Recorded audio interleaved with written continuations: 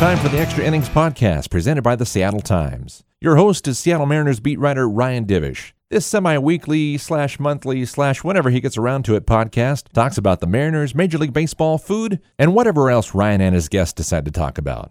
And now, here's your host, Ryan Divish. All right. Baseball is back. Well, sort of. Spring training starts next week, July 1st. There was the agreement, air quotes, that happened the other day. And now it's all confirmed. 60-game schedule, 40 games in the division, 20 in the corresponding division, geographic division, AL West versus NL West. Lots of testing every other day. International tiebreaker rule for extra innings, all kinds of stuff. And so basically the bickering on social media ends and the negotiations ends. Actually, it doesn't end. It's put on pause or hold because this is going to happen again after the 2021 season. The new CB, they'll have to negotiate a new collective bargaining agreement. You never know what's going to happen if their grievance is filed. So I guess the bright side is baseball will be played. It isn't kind of what everyone wanted. I think it left everybody with a bad taste in their mouth waiting for it to get there. You just kind of felt, I want to use the word icky, but just kind of like tired, fatigued, nauseated. But either way, it's back, and that's a good thing, mostly because I have something to do and I can quit bugging my parents here in Montana. Anyways, as part of that, I talked to Larry Stone about just coming back and what we heard. We did a podcast with Jerry Dipoto, or not a podcast, sorry. We did a Zoom call with Jerry Dipoto today, which is Wednesday. I'm recording this Wednesday evening. And it was 45 minutes just discussing all the stuff about coming back, the security protocols and everything. I put the video of that on my story in the Times. I won't post that on the podcast here because Larry and I talked for an hour, so it'll just be way too long. But that's on the Times website on my story on Dipoto talking about that. So if you want to go back and listen, basically Larry and I discussed all the stuff about coming back, what they're doing, roster setup, how it's going to work. We obviously talked about the negotiations and where it is for baseball. One thing, just a heads up, like Larry's got a bad computer. We're doing this via Zoom, so you'll be able to watch the video of it too. Also, my mom makes an appearance on the podcast, in the video part and on the audio part, as does their dog, because she didn't know I was recording. I was recording in the living room. Anyways, so, but Larry's computer has a little buzz to it. We just can't get it fixed. Look, he's got to get a new computer. That's all there is to it, but not really a priority right now. So I'm sorry that you have to hear it. We've tried every different thing in the world. This wasn't a connection issue. This wasn't the technological aspect is Larry's computer is bad. There's just this buzz. I don't know if he has his mic turned up way too loud or what, but we can't seem to get it fixed. So we've been dealing this with for months. If you saw some of our Zoom sports reporters things, I think that's kind of where we're at. So anyways, let's just get to Larry's interview and we'll go from there.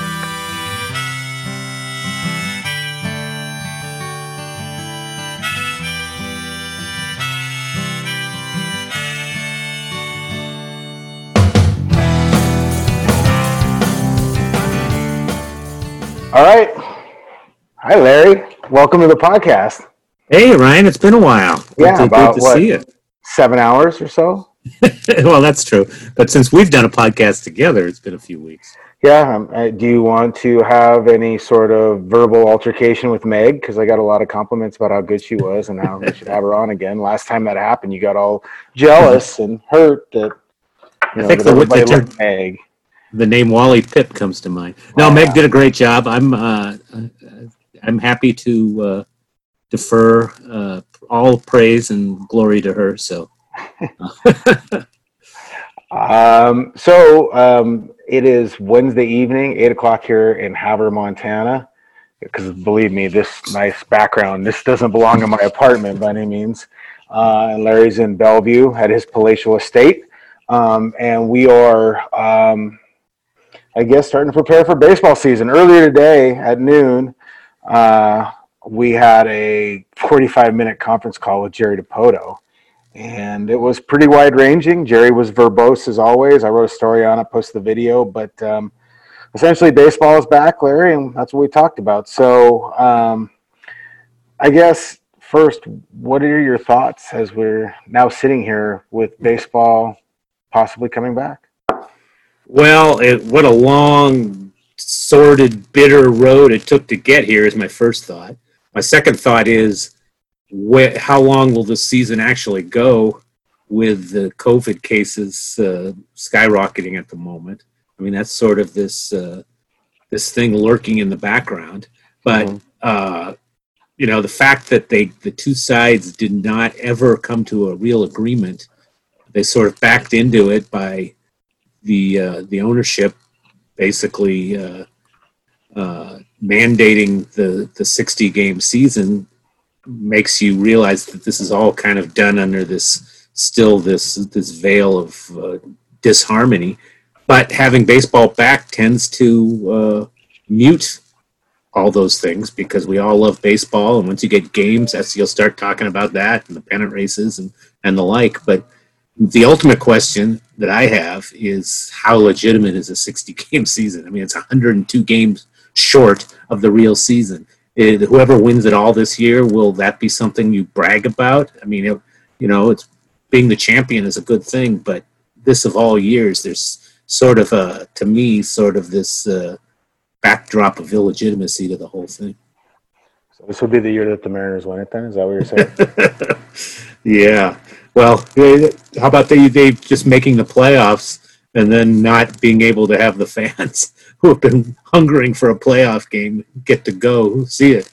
Be an empty stadium. Yeah, I mean, it's been 3 months of just kind of waiting and negotiations, and we've talked about it. I talked about it with Meg. I mean, you and I have talked about it on our IM thread and stuff like that, just about kind of the damage and perception that's been done to baseball. I listened to John Stanton talk today twice in radio interviews, one not great, the other one better, but he didn't really say much, but he doesn't think that baseball has been hurt perception-wise in this. Do you think it's been hurt? Well, I listened to that too, and I kind of shook my head a little bit. Of course it's been hurt. He's an ownership. He's trying to drum up interest. Of course, what else is he going to say? But it's been nothing but the most negative possible publicity for a month straight, and people just saying, I'm done with both sides, and forget about this year. And there's going to be a season. I mean, there is a worst case scenario where this season never happened because they couldn't come to any kind of an agreement. This is better than that. But by hemming and hawing for so long, they lost the chance to start 3 weeks earlier, to have a more legitimate season, and the like. So there will be damage done. And we've talked about it before, but there's still the next labor negotiations, which this does not set a positive tone for the basic agreement expires after the 2021 season, and most analysts believe that the likelihood of a lockout or a strike, not next spring, but the spring after that, are pretty high. Yeah, I think it's unrealistic to think that it hasn't been hurt. I mean, it played out so poorly. And what was amazing, honestly, is that we, early on when we first started talking about this, remember we were talking about how the perception was to hate players, and there are still some that always blame it on the players first. But the players, by doing their when and where all the time, and the owners just keep asking for little, and the perception slowly started to change to the point where I think more people were angry at the owners, but in the end, everybody was just angry at everybody else. Like, they were just tired of it. There was fatigue. There was just overall fatigue. Like, I don't care anymore about what either side is right. I don't care. I don't even care that there's games coming, and I do think it hurts them. I mean, realistically, had the original plan gone through with the way they wanted to do it, we would be basically in the last week, week and a half of the second spring training preparing for a July 4th opening day. And now they're going to start on July 3rd. I mean, technically July 1st they'll report, but on July 4th or July 3rd, they're going to do their first workouts. I mean, that's a lost season. You've lost a month. The first games are supposed to start July 24th. That's 15 games you could have played, especially if the season were to abruptly end because of because of COVID. I mean, you've lost opportunity and time to play games, all the while making yourselves look bad. I mean, I refuse to believe that anybody can sit there and say with a straight face that it didn't do some damage, because I think people at this point in time did not want to hear that from either side, and they didn't want to see the bickering in social media, and that's where we're at. And I'll be curious to see, what attendance is like and all that stuff if player or fans can come back. But I do know there is a significant kind of level of fandom, maybe not the diehards, that are turned off by this, and they just don't care, and they don't care if they ever see it again.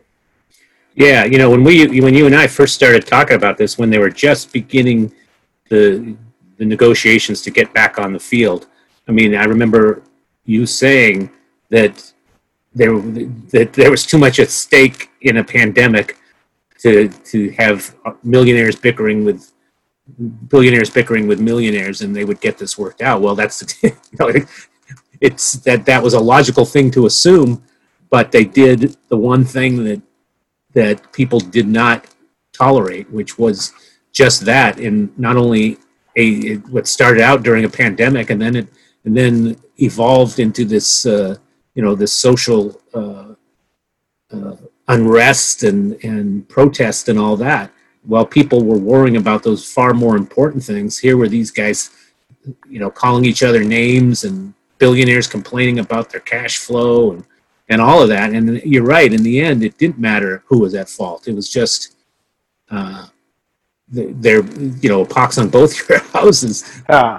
I mean, it's never good when it leaves you feeling nauseous, or just kind of dirty, and that's what it felt like, And I mean, like, I was at the point where I stopped defending it. Like, how do you defend it to people? Like, how do you defend a game that you kind of work in and really enjoy? I mean, there was no defending that. I mean, I try to tell people that, a lot of this was on the owners in the sense that they really went in for the win or went in for the kill, by lowballing every offer to start with. And then you explain to people like the difference between a millionaire and a billionaire. Like, you've seen it now, but a million seconds is 11.5 years. A billion seconds is 31.5 years. Like it's, the difference. And I felt like the owners were trying to make a short-term win and not understanding the long-term ramifications of all of this. That's the thing that I just could never understand, is why couldn't they see the big picture of the damage that they're doing to their sport and to their franchise value? Yeah. In the end, it came down to, what I saw the figure was to get it to 65 games and get an agreement was about $4 million per team, a middle reliever basically. Or if they went to 70 games, it was $10 million. Yeah. Or $9 million. 70 games was like $9 million. How many years did the Mariners pay $9 million to Sean Figgins not to play? That would be 2 years, essentially. They're paying $31 million. They're supposed to pay $31 million in dead money this year to players not on their team. $19 million to Jay Bruce alone. I mean, like, and what bothered me too is like they were talking about the cash flow and debt accrued and stuff like that. Everybody is in debt in this country right now because of this. Very few people aren't. So that's another thing. Like, people didn't want to hear about owners saying, well, the money's not coming in and we're losing money. Hell, we're all losing money in the long run on this. So it was just, like, again, like I remember Howard Lincoln getting mad at me one time because I said he had no concept of the average blue collar fan, and these guys don't. They just don't. When you're that wealthy, you don't know what a gallon of milk costs, or you don't know that beef prices have, I just got kind of tired of that. And I don't know, I'm glad it's fixed, but I mean, like, so in those late days leading up to before that, like when, Manfred flies to Arizona with Tony Clark, and they say a framework of the deal is met. Then Clark comes out and says, "That's not a framework. That was an offer. We're coming back with 70." Like at that point, I thought maybe we wouldn't have a season, and then I was just hoping for like 65. I didn't know what the hell was going to happen. Well, it's interesting. This whole thing started out with an agreement that in March, when they shut down baseball, that neither side agreed on what they agreed upon. Mm-hmm. Did they agree on full prorated pay, or did they agree that was only in the case of fans being in the stands? So they bickered about that for weeks. And then it ends with them also not agreeing on what they agreed upon. Do we have a deal, a framework for a deal? No, we don't have a framework for a deal. Oh, yes, we do. So, I mean, coming and going, they couldn't agree on what to even agree on, which shows how fractured this the dynamics of this are. And the same two people are going to be, right back at it, for the far more complicated and bigger picture of a new deal. So, and you asked the question of will fans come back? I mean, it's a very complicated question because it's not, you have the distaste of the negotiations. You also have the economic downturn, people really getting hit in the pocketbook, not having as much as disposable income to go to the ballparks. And 3, you have people maybe afraid to go because they don't want to be in large gatherings for COVID reasons. So you have sort of a triple threat that's going to, I think, it's going to greatly affect attendance moving down the road for a while anyway. And you just wonder what the ramifications are going to be.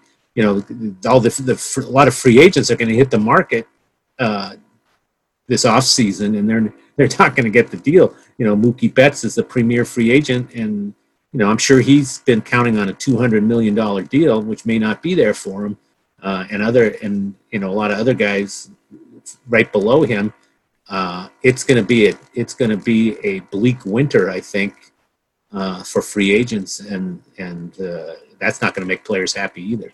Well, if you're a team, why would you invest into a player? You're taking a financial hit this year, but obviously we can argue about how much, but if you take the financial hit and then you also know that there's going to be a work stoppage, I mean, why invest in, or if you're a Mookie Betts, do you take a 1-year deal, hopefully to get past the work stoppage and then go, but a 1-year deal if they're, I don't know. He picked a bad year to be a free agent, dude. Well, he's made a lot of money. So it's not like he's going to be hurting. But how about the Dodgers? They invested some good prospects to get this guy because they thought this was going to be their year. They haven't won the World Series since '88. I think they've had 7 playoff appearances, or maybe even more, without winning the World Series. And they've lost 2 World Series in the last few years. So this was going to be the year. They were pushing for it, and they're going to get 2 months of Mookie Betts, and then it's a crapshoot, as always, whether they'll win it or not. I wonder what's going to happen, the so-called trade deadline, which is pushed back to I think, August 31st. Maybe the Indians were hoping to move a Lindor and get some top prospects. I don't think that's going to happen now. Teams aren't going to give up top prospects for 1 month of free agent to be. Although I think Lindor has 1 year beyond this one, but just guys who are in the classic trade deadline situation of being at the end of their contract, so you trade for them for the stretch drive and you give up a prospect. I think teams are going to be less reluctant to do that as well. Yeah, it's baseball's in a very tenuous position right now. I remember that thing that Passan wrote a while ago. What the executives said that they needed to let it die and then so it can live again. I mean, I didn't necessarily completely agree with it, but I understand the thinking behind it on some level, like the total reset of the thinking. But they'll never get to that point. But I do think there'll be a work stoppage in a few years, and nothing I've seen will change that.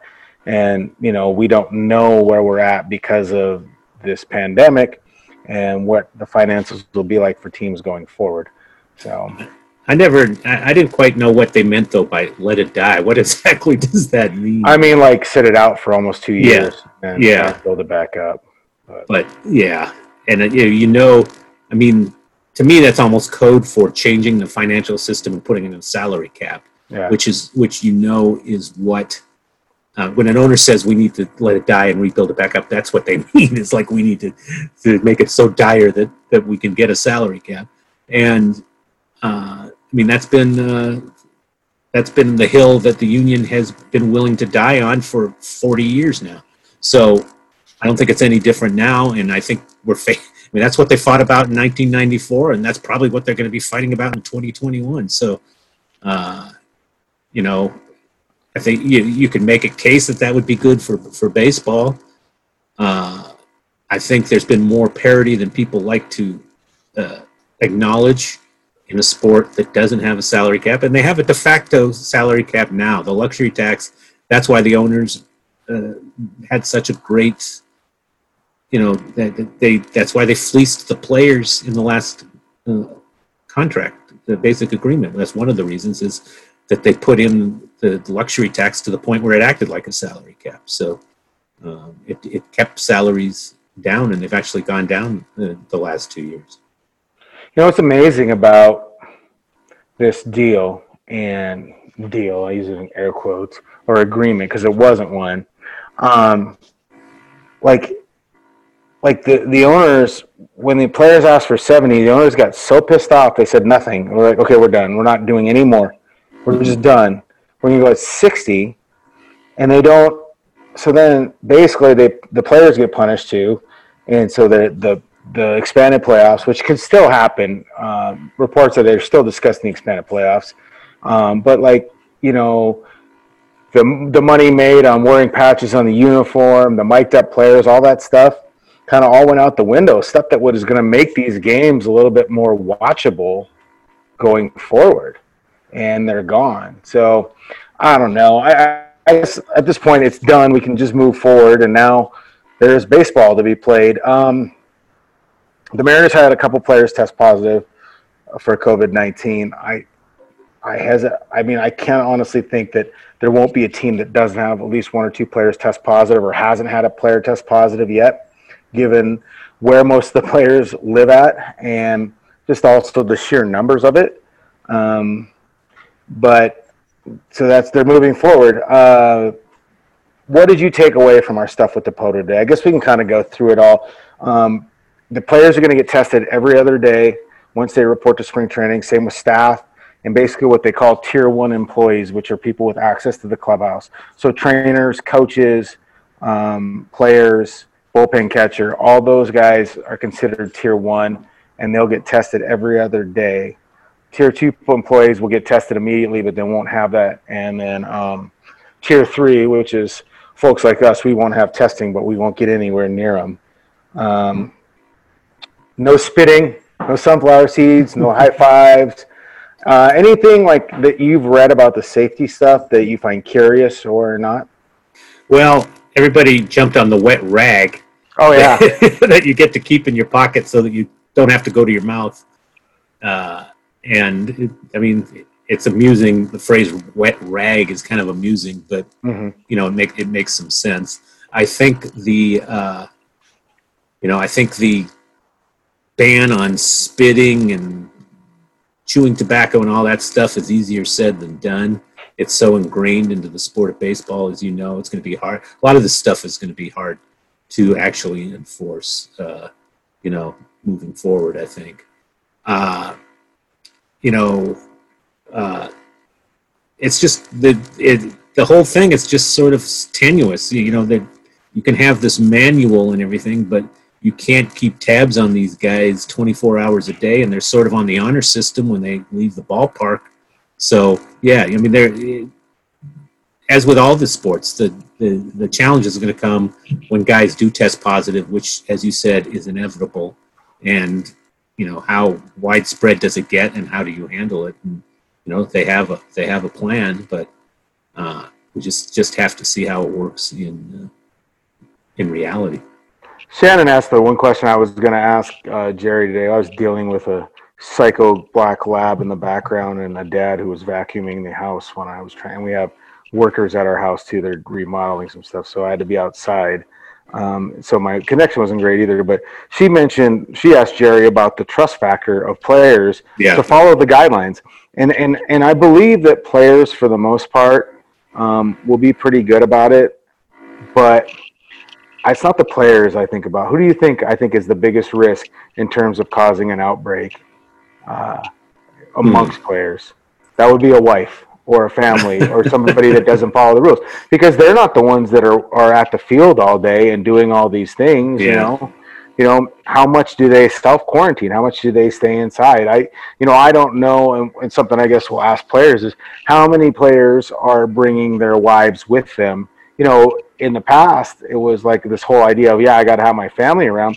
But with cases going on more and more, do you bring your family? Do you want them to travel? Do you want them, or do you want them to stay maybe back home with a support system if that's where you choose to live? Like, so much was made about the Arizona bubble, but I'll be curious to see how many players actually bring their families. Because not like, I get like with, some players like Mike Trout live in LA basically full time. So that's where they are. But how many of the Mariners live in Seattle full time? Marco Gonzalez. I mean, Kyle Seager moved back to North Carolina once the outbreak came, so it's just kind of Marco living there. He's the only one that lives in Seattle proper. I think Patrick Wisdom.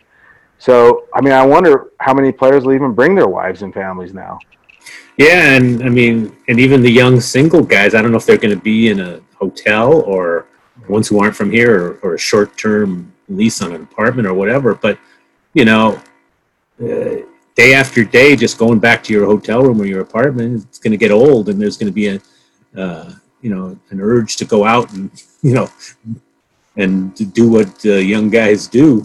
So it is only 60. It's only 2 months, but and then you're traveling on top of that. You're getting in an airplane and going to stay in hotels in other cities. So, I mean, there are a lot of danger points along the way. And, I think. All of this is sort of a great equalizer, I think, for a team like the Mariners, which we probably would have pegged at about 95 losses going into this season.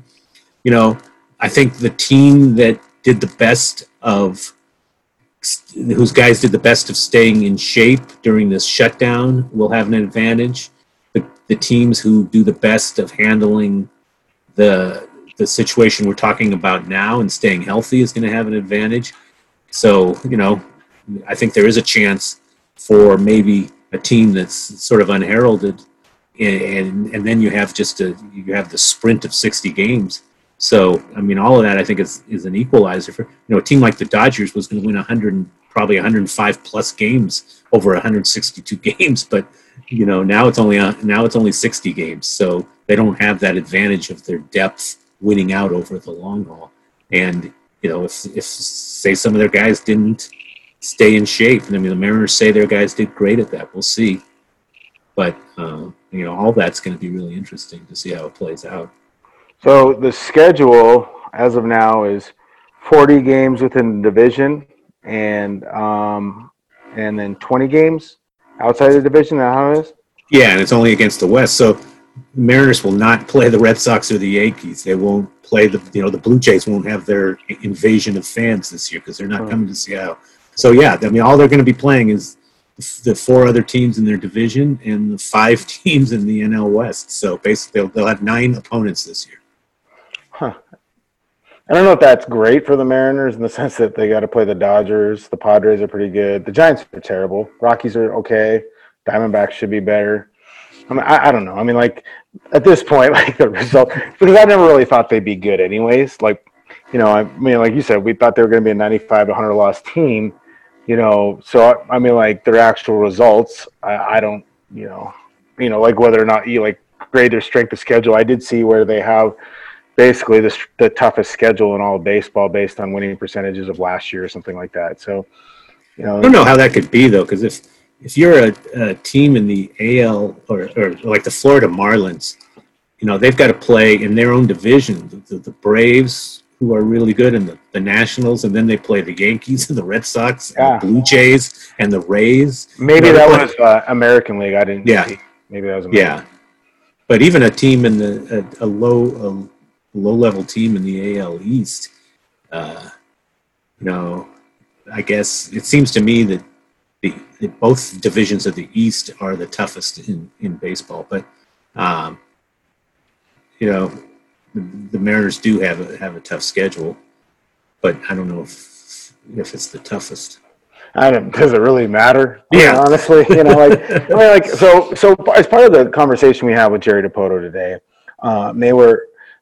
the discussion obviously is about the rules for which players can go. So you can have your 40-man roster plus 20 additional players. You can invite a total of 60 players to your spring training, and it's the 40 on the roster on your 40-man plus 20 extra players. And that's it. That's the list. You can't invite any more. And so, like Dipoto said, when he was discussing his taxi squad or these players that aren't on the 40-man that he's looking to invite, some of it isn't about like reserves for the possible injuries and stuff like that. They feel like they can handle that on the 40-man roster. What he's worried about is guys like Jarred Kelenic, Logan Gilbert, Julio Rodriguez, I assume George Kirby, not getting to do anything right now. And the idea that, with likely no minor league season, this is a way for their upper level coaches to at least get 3 weeks with them of spring training, a new spring training, and then have them continually working out in a team setting until they can kind of figure out if and when there's going to be a minor league season, if it's in the fall, like in the Arizona Fall League or whatever they're going to do. But so like their approach to this isn't necessarily about the 60 players that are going to help you win this season. Their approach is more about the 60 players that might help them win in the 2021 season, or at least 40 of the 60 or about 2021 and 2022. Guys like Dee Gordon and Kyle Seager, CJ Edwards, Taijuan Walker, they're already in a contract. They're just going to kind of play it through. But the rest is all about development and trying to get better instead of just saying, oh, we want to win this year. I mean, I think they want to win, but he made it a point to point out that they're still very much rebuilding. Yeah, to me, that's the kind of the most interesting part of this restart is how they handle that aspect of it. And I think that's the right thing to do. I mean, can you imagine if somebody like Julio Rodriguez went an entire 2020 season without having any organized baseball? So, I mean, you've got to take your top guys. And there's even some talk that the number one pick, whose name escapes me. Emerson Hancock. Emerson Hancock may be part of this. I think you've got to seize that chance, particularly in the Mariners situation where, I talked to Dipoto about 3 weeks ago on the very topic about what happens to a team that is predicated on development when you can't develop. And so you've got to seize the chance for those top tier free agents, or prospects who have just been sitting there not getting development. You've got to take what you can get, and this taxi squad is the best you can get. They're going to be more or less hanging out at Cheney Stadium in Tacoma playing intra-squad games, but that, somebody like Logan Gilbert will be getting innings. It's not minor league competition, but it's innings, and he's got to, they want him to get 100, 150 innings, and that's the only way to do that. The guys I feel sorry for are the rank and file minor leaguers who have nowhere to go. They may not be the top prospects, but they're guys that, could develop into prospects, and I'm sure some of them will make the major leagues, but they're not elite enough to go to the taxi squad, and there's no minor league season for them, so they just continue to sit at home. I mean, he did talk about having some sort of camps for guys like that. I think I kind of tuned out because I had some distractions at my house. Do you remember what he said about that, about guys who were minor leaguers but not part of the taxi squad? Yeah, so what he's going to hopefully do is be able to send some scouts or some coordinators into certain areas of the country where a clump of minor leaguers may be able to get to without flying, drive them in, have 7 to 10 days at a local field there doing work and getting some instruction instead of this always working out on their own.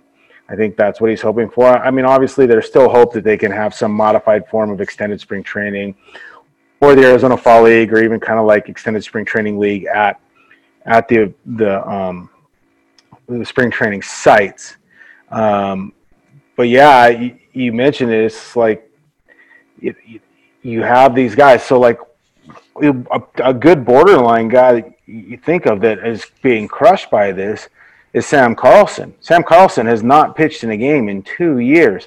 He's very talented. He's still considered a very talented prospect for him, but he's not ready to go to the taxi squad. And he was going to, this was going to be his first year to start amassing innings and building up after, a series of elbow injuries. He doesn't get a play right now. I mean, maybe he'll get to go to the Arizona Fall League or extended spring training, but right now, he's just trying to figure out how he can get, innings in a bullpen session, which aren't the same, and that's development. I mean, part of his development is facing hitters. The last hitters he faced were in the Arizona Rookie League and then high school. So, yeah, that is an issue. I hope that they're able to get something for these minor league kids to do towards the end. The problem is it's in terms of health standards and everything, it's not trending that way. And the idea of bringing in 100 minor leaguers back to Peoria just doesn't seem feasible at this point. Do you think there's any chance they bring someone like Carlson just so we can get some innings? No. I mean, I think it'll be a stretch to bring Emerson Hancock. I mean, obviously he's far more advanced, so you'd like to see where he's at. But if they do bring him, he's going to be the last guy on the list. You're going to look at it, and maybe they have some tough decisions to make with some of the guys. I do expect Logan Gilbert and George Kirby. I'm putting together a list of 60 guys that could be brought in. What it did sound like when he was talking about it, though, is, and I'm certain of it because, guys like technically are still with the Mariners, like Carlos Gonzalez and Wei-Yin Chen, they're going to be gone. There's no reason to keep them. I mean, why would you bring them in? They're not part of it. They were just kind of fillers anyways that were going to be at Tacoma.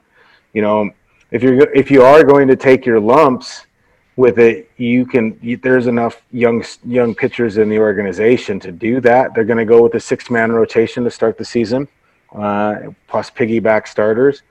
So, yeah, I'm very curious how they handle this. And one thing, while Larry and I talk about them bringing these guys in for the taxi squad, that doesn't mean that Logan Gilbert is going to be inserted into the major league rotation, or that Jared Kelenic and Julio Rodriguez are going to be playing and making their MLB debuts this year. I don't think they'll do that. Maybe Gilbert.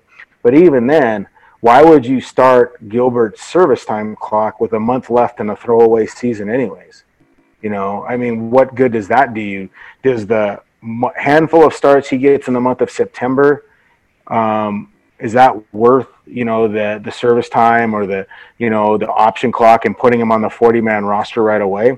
I guess if you feel like he's already going to be in the mix for a rotation spot next year, which they hope will be a possibility, maybe you can do that. But I mean, honestly, part of the thing is you wanted to get him up to 150 or 125 innings so you could build him up so he could be a viable candidate next year and build up his innings progression. He's nowhere ready to get to 180 innings in his career based on that. And I don't know that he's going to get 150 quality innings. I guess he'll get the count up there somehow, some way, maybe if there's a fall league as well. But Dipoto, and that was smart. I mean, Dipoto was very adamant. It was like, look, Logan Gilbert was supposed to be called up this year, and you talked to him about it. Like, right about now, he could be debuting. He could have been debuting in the big leagues. But if that was the case, he'd have made 10 to 12 starts at probably AA and AAA and had a bunch of innings and something to build on, like a progression, building up. It's like on that one West Wing episode where this is the signal. Galileo. Just watch that. Yeah, but it's a ramp. They ramp it up. He's building up towards, he's amassing these innings and this experience to be ready to go face big league hitters, and still probably wouldn't be perfectly ready. But I mean, you're not just going to throw him out there now. I mean, he pitched a handful of Cactus League games and won games. Kelenic, as Jerry pointed out, has 100 at bats over high A. He had less than 100 plate appearances in AA. I mean, you're really going to throw him out there? That doesn't do him any good. Doesn't do the Mariners any good to put him in a big league game right now. Yeah, and I mean, the ultimate question, which Dipoto was asked, is what does this do for their timetable and their progress? And he admitted, who knows? And I asked that. Okay, I knew it was a brilliantly phrased question. But he also admitted that it may throw us back a little bit, but a few months in the big picture, we still like the path we're on, and everything is still on the future of this team is still based on the development of those guys, the Gilberts and the Kelnicks and the Julios and the young guys in the majors who are going to play every day, probably the Evan Whites and the Kyle Lewis and Shed and Fraley and those guys. So it may throw the plan back a little bit, but every team is going to be thrown back in one way or another, either via veterans who are aging and the teams are losing their prime. If you have a guy who's 32 years old, or how about Nelson Cruz at, what is he now, 40?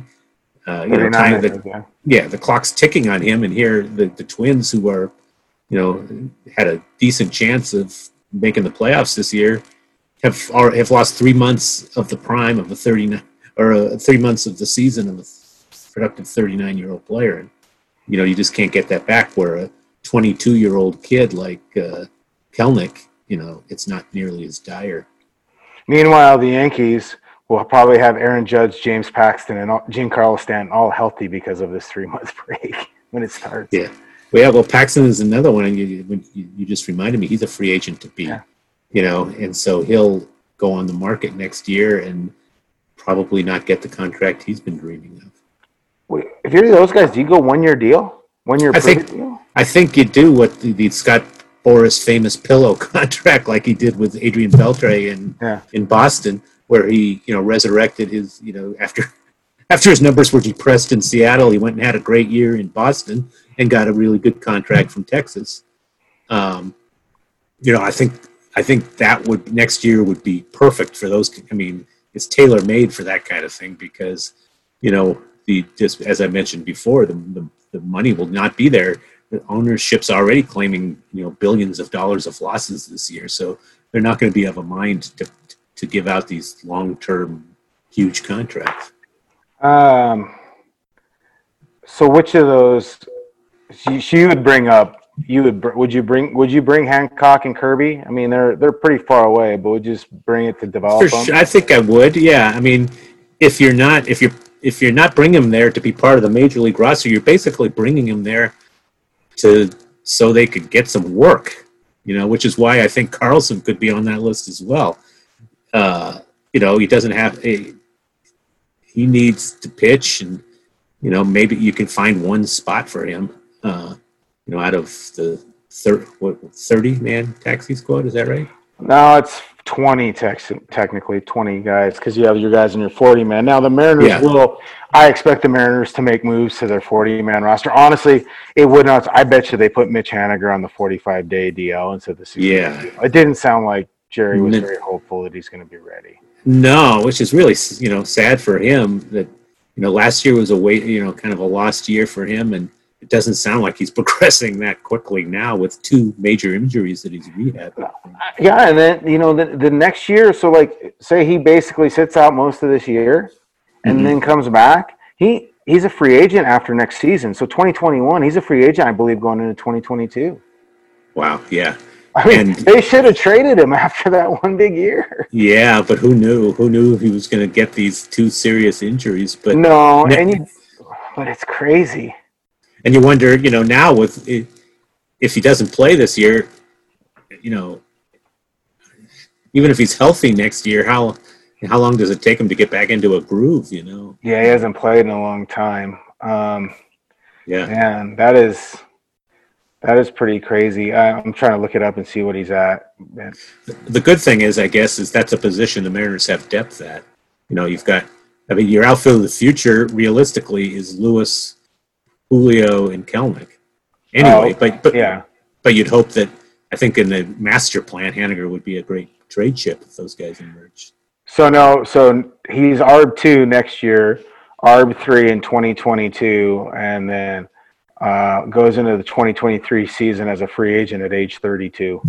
So he does have time to resurrect his trade, his value and all that. I mean, they could have got a haul for him. Yeah. Coming out of that, and they knew they were going to go into. I mean, they had already made the decision to do the step back going into that year. Yeah. And so they could have ostensibly, I mean, like the Braves called and they just asked for so much. The Braves were like, you got to be kidding me. Well, yeah, I mean, Jerry basically decided that Mitch and Marco were going to be the two sort of young veterans they were going to build around. Mm-hmm. Marco in the pitching staff and Haniger with the position players. And it was a gamble, and it hasn't worked out. But, I mean, again, you couldn't foresee the two fluky injuries that he got. So what do you think of the universal DH? You think we're going to have it for the rest of our lives? I'm all for it. I don't care if I ever see another pitcher hit again. And also, double switches mess up my scorebook. Yeah, I mean, it's long overdue in my opinion. Every league I think at one point there were 2 leagues in the world that didn't have the DH, and it was the National League and one of the leagues in Japan. And I don't know if they've gone to the DH or not. But yeah, I think that'll stick. But the one we need to talk about is 10th inning, 2-2 tie, runner on second base. It's going to get you home. You've sort of made it your trademark of whining about extra innings and whining. I'm whining about deadline, not extra innings. I whine about deadline. First of all, so as somebody who's played fast pitch softball, men's fast pitch softball for quite a long time, that's called the international tiebreaker, and I've been a part of that. And what I'm curious is on that, how many teams will bunt the runner over from second to third and then play for the 1 run? Yeah, I think that's the play. I mean, our friend Mike Curto, he had a tweet about that today, and somebody asked about how it played out, and that's basically what happens. Is I mean, you have a runner on second, no outs, you're going to bunt him to third and hope you get him home in a sacrifice fly. So the poor pitcher, it's counted as him basically being on second base via an error. Mm-hmm. So it's not an earned run; it's an unearned run. But the pitcher who gives up the run and loses the game, I mean, you could give up a sac bunt and a fly to center, and the run scores, and boom, you're the losing pitcher. You haven't done anything wrong. But I think that's going to be the play. I think, and then in the bottom of the inning, the other team will have the chance to do the same thing. It'll be interesting to see. I wonder what the sabermetrics, the analytics say about how you should play that. I think if you're in just a routine game and you got a leadoff double in the 10th inning without this rule, that's what you do, right? You bunt the guy over probably. Well, this depends on who's coming up, because I would love to see a situation where there's my mom. Hi, Mom. We're doing a podcast, so you got to keep going. Hi. We're doing a podcast. There we go. Oh God, this is new ground here. I love it. So, but what if Vogelbach? Oh, we got the dog jumping in now. Great. What if Vogelbach's coming up? So say you got Seager on second and Vogelbach's coming up to start the inning. Do you bunt him? Because I'd like to see that. Like facing a closer, throwing 100 miles an hour, Vogelbach's going to bunt? Or are you going to ask Kyle Seager to bunt in that situation? I mean, I'm sure he would do it. He's a team player, but... I think you probably, you don't bunt if it's the 4th inning in that situation, but you're playing for 1 run to win the game. I think if it's the bottom of the inning and the other team hasn't scored and all you need is 1 run, you don't even think about it and you bunt. But in the top of the inning, the better play may be to just go for a big inning and not give up the out. Because you're going to assume that the other team is going to have if you're just playing for 1 run in the top of the 10th, the other team's going to start with a runner on second as well, and will have just as easy of a time to get that 1 run and continue the tie anyway. So I think now that I sort of talk through this, in the top of the inning, I might go for multiple runs. And if the other team doesn't score, and it's the bottom of the inning, I would play play to win, obviously. Well, I think obviously the pitcher, who's on the mound, who's on second base, all these other things factor into it. With the expanded roster, though, you can have a pinch runner too. So, I saw Hannah Keyser of Yahoo. She posted a study about this. on the potential of it. I didn't read it. I mean, like my phone has been going nonstop since baseball came back. So, but I am curious to see. I was just thinking about like that's why I probably like if people were watching, I had like a smirk on my face. I was thinking about how Fernando Rodney would handle the situation if he came in. Like he'd probably walk the first guy, so he put runners first and second, then maybe strike out a guy, give up an infield single, so it'd be runners second and third, then walk the next guy. Maybe strike out a guy, walk in a run. You know, I was just like, oh my God. I mean, he didn't need help getting runners on base. He was the international tiebreaker on a lot of levels. But no. Now, is there a maximum number of innings? I haven't looked. Yeah. So, I mean, like if they were talking about having maximum of 12, I think. Yeah. But that, you know, that would have result in ties, but I can't remember seeing that was. That's a bridge too far. Yeah, all right? That's a bridge too far. We ain't soccer. All right, I'm happy baseball's back because I was having to watch the EPL here. No, that's just a bridge too far. Ties. Okay, I'll take the runner on second for now for this one time and see how it works. You know, like honestly though, if they're gonna do this, and I guess now because there's no fans and stuff, but you have TV commercials. They should have, like, baseball should have just unilaterally implemented the pitch clock, too, to see. I mean, it's like 60 games. Here's a 60-game trial on it. Let's try it.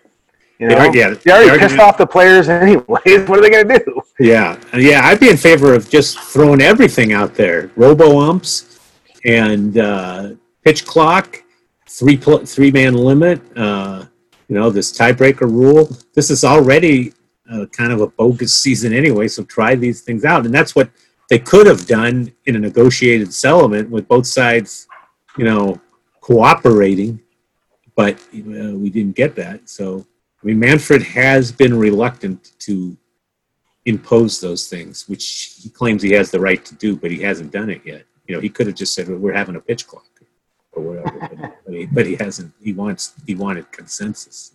Yeah. Consensus is something we're not getting. Never.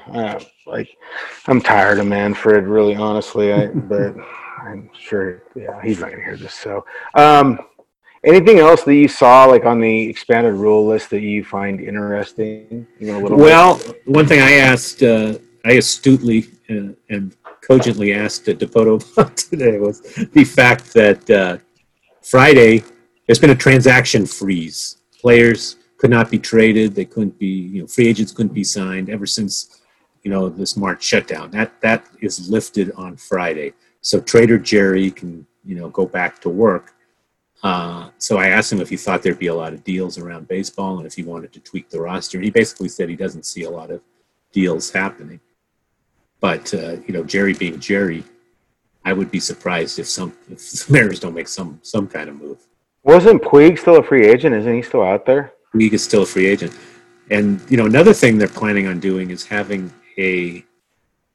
something in Nashville, like a camp for unsigned free agents to be sort of a pool of players that teams could call upon in a pinch.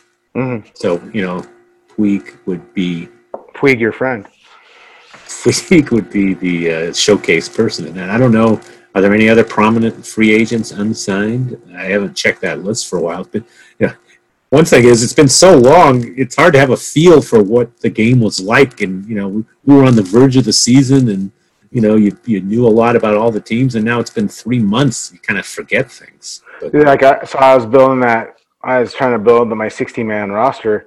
And I'm looking at, I had the Mariners send me the last 40-man roster of the spring from the last move, and I'm going through the relievers. I'm like, who the hell is Caleb Williams? And I'm like, I had to go back and look. I couldn't remember he was like a waiver claim or something. I got to admit that there was a tweet a couple of weeks ago that the Mariners, when they released all the when all the teams released all the minor leaguers, mm-hmm. and somebody tweeted out that the Mariners had released Carlos Gonzalez. It turned out not to be true, but I said I confess I had forgotten that the Mariners had Carlos Gonzalez. Well, he had a pretty forgettable spring too. So. Yeah. But I think they have. That's the one roster moves that the Mariners will have to make. I think they'll release Wei-Yin Chen and Carlos Gonzalez because they are technically 20B free agents who sign split contracts, and they have to be notified whether they're going to make the active roster or they'll be on the practice squad, and then they have the right to opt out. So I don't know what they'll do on that. Do you want to hear an interesting trivia question? Mm-hmm. Do you know who the highest paid player in the major leagues this year? Wei-Yin Chen. Wei-Yin Chen, because the Marlins bought him out at the end of last year and paid his full salary for this year, which was like what, $20 million or something? $20.7 million, I believe. $20.7 million. So he's getting every penny of it, whereas the Mike Trouts are only getting 30% of their prorated. So he is the highest paid player in baseball this year. Is Boris his agent? Because if he is, making him money. Yeah, and I'm sure the Marlins are kicking themselves if they had just brought him to camp. They'd only have to pay him a fraction of that. Yeah. I didn't see anything else really. I guess the roster freeze. I would imagine there'll be some maneuvering on the 40-man roster, perhaps. Maybe somebody gets outrighted or whatever, because they're going to want guys, that they can trust on that 40-man, because they're not going to have a lot of wiggle room if they put these prospects on that taxi squad. Because the one thing is, if you put on the taxi squad, the only way you can come off is if you have COVID. If you want to be removed because of injury, or if you want to swap them out, they have to be outrighted like they're a 40-man roster player. Yeah. So, and that's something that the Mariners will have to take in consideration as well. What happens if they release guys at the end of the spring training? Someone let's say they bring Carlos Gonzalez here and then they release him a day before the season starts. Can they fill that spot? They can make a 40-man roster move then, because they'll release him and outright him, and then they can, But I think you can only bring guys off the taxi squad onto the 40-man. So my thinking is they're going to maneuver the 40-man before they have to announce the 60-man. You can do whatever roster moves, because the 60-man roster has to be on Sunday at noon. But your 40-man moves. So, I haven't looked that closely at the 40-man to sit there and say, but they may add another starting pitcher to the 40-man on there that they think, look, if something goes wrong, we'll have this guy. I think they have a collection of 8 right now. The 5 projected guys plus Dunn plus Nick Margevicius. Not to be confused with Marmolejos. Yeah. So, I don't know. I'm pretty curious to see how all this works. I mean, we won't be up close. It's going to be so different covering it. All the work I did building relationships with these guys is pretty much out the window. Now it's just going to be a Zoom fiesta every night. Yeah, I mean, that's going to be really interesting too. We're going to have a limited press box, it sounds like, and social distancing, and then Zoom interviews. So, it's a whole different world there too. Yeah, the good beat writers like yourself, their edge is getting that personal relationship that you get by talking to a guy in the clubhouse before a game, or in spring training, and then you build their trust and that sort of thing. And it's hard to do when you're not even face to face and you're with 20 other people on a Zoom call. All right. Well, I mean, we kind of exhausted this. There isn't a whole lot to talk about. I mean, when we kind of get the 60-man roster and some other stuff, we'll definitely, Larry and I'll do another one just talking about being at the park and what it's like. Watching it. I'll be watching it from the press box suite. Larry will be in the press box because he doesn't have those kinds of. He didn't call dibs. Is basically it's like calling shotgun. I think Tim Hevley might have something to say about that. Well, I run that show in there. Quickly, what did you think of the Junior documentary? I liked the archival film, the stuff of him in high school and his commercials and stuff like that. But my only complaint was it was kind of superficial. There wasn't really, you didn't delve. He's a complicated person, and you didn't really get the sense of that. But it was an hour, and I'm sure he was. There were probably some boundaries on what they could talk about, but I enjoyed it. Yeah, after you watch The Last Dance and how introspective it was and how much access they had, like these guys, this wasn't being filmed, the footage they have wasn't being filmed with the intent of a documentary. It was just what they had. It's archival footage. So I loved this stuff when he was a kid and, all that stuff. But, the rest of it, I like, again, for you and and I'm sure for a lot of Mariners fans, too, I spent basically a year and a half writing about Griffey and everything about him for the Hall of Fame stuff. And you've been around him. We covered him when he came back. So there isn't a lot I didn't know. So there was probably a lot more I knew about that wasn't in there. And then also, like, he's not, there are walls that are built up, and introspection is not something he feels comfortable with a lot of the times. And so, so I thought the Greg Nettles thing was kind of interesting. I didn't know that. I knew he hated the Yankees, but I thought it was always just because he couldn't be in the clubhouse. I didn't know the other stuff. But the rest of it, it's stuff I knew, but like, again, hell, just hearing Niehaus screaming on your TV and stuff like that stuff was pretty cool. Yeah, for sure. And, maybe at some point he's 50 years old now.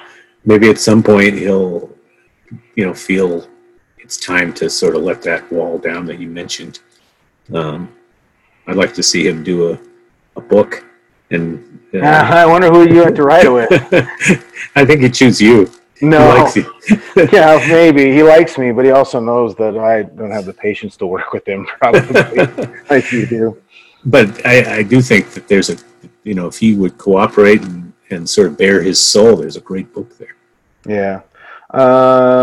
What are you working on? I know what you just wrote about my beloved Pioneer League baseball, but tell the people what you're going to write about.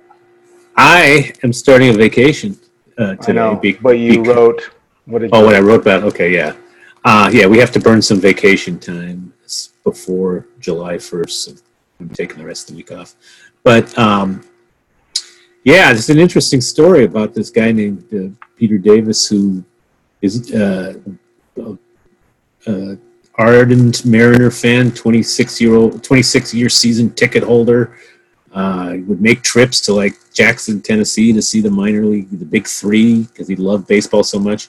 And he wanted to own a minor league team, and he sold his business that he built up from scratch sold it to Firestone and made enough money to buy the Missoula Osprey, which he changed the name to the Paddleheads.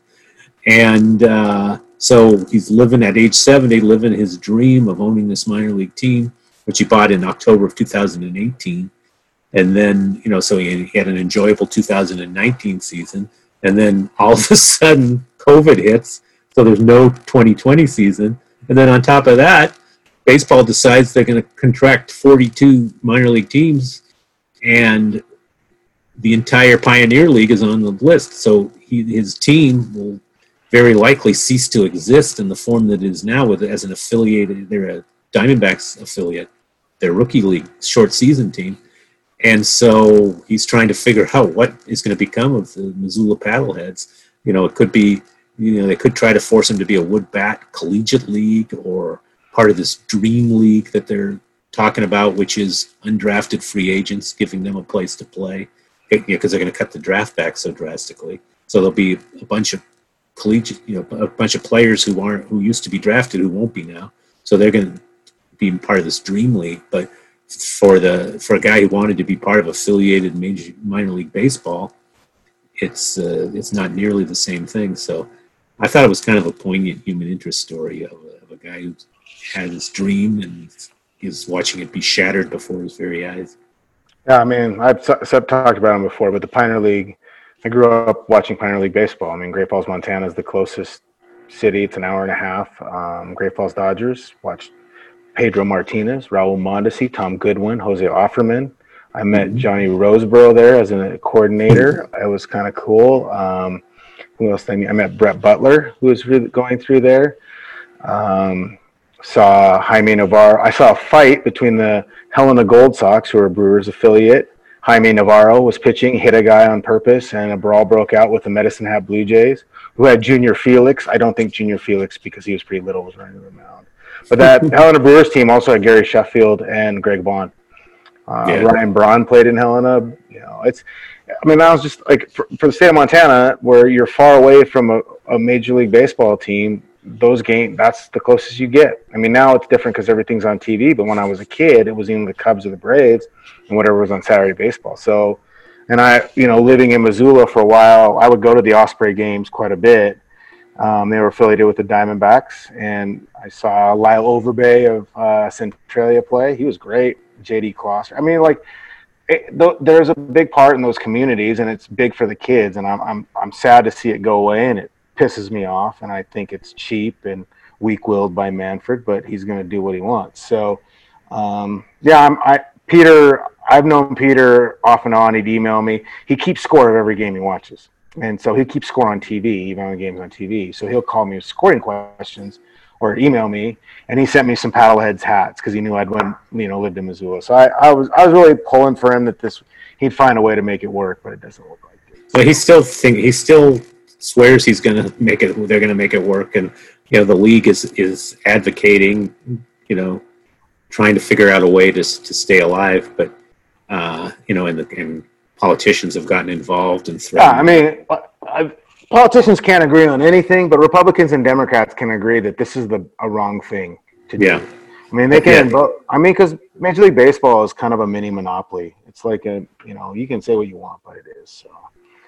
Well, yeah, and they always threaten the antitrust exemption. Yeah.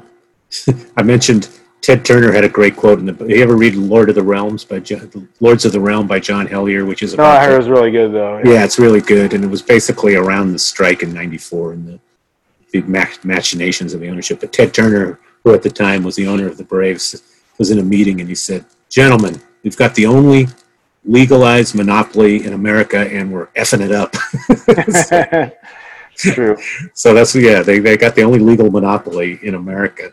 And so that's always threatened whenever there's something like this. The politicians threaten to take away the antitrust exemption. So maybe that could happen. And there's been, I think both senators in Montana have gotten involved in this. So maybe that'll help.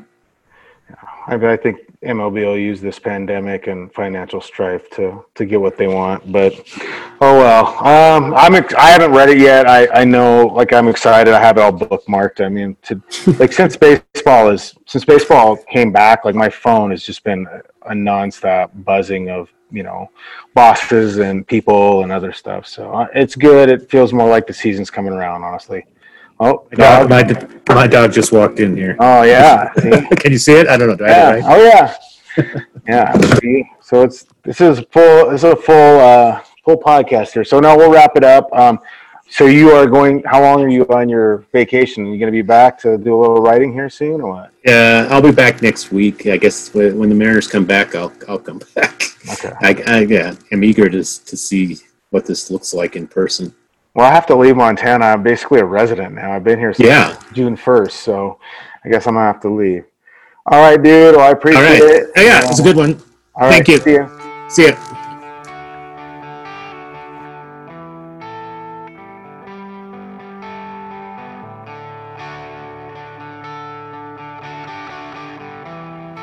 All right, that's it for this week's podcast. We'll go again next week when I get back to Tacoma, and we're going up and seeing games. We'll figure out something. I may even try and get a play or something. I don't know how we're going to make it work. But again, thanks for listening and putting up with some of the audio issues with Larry's computer, and also the intrusion of my mom and her friend Sandy and the dog Mika.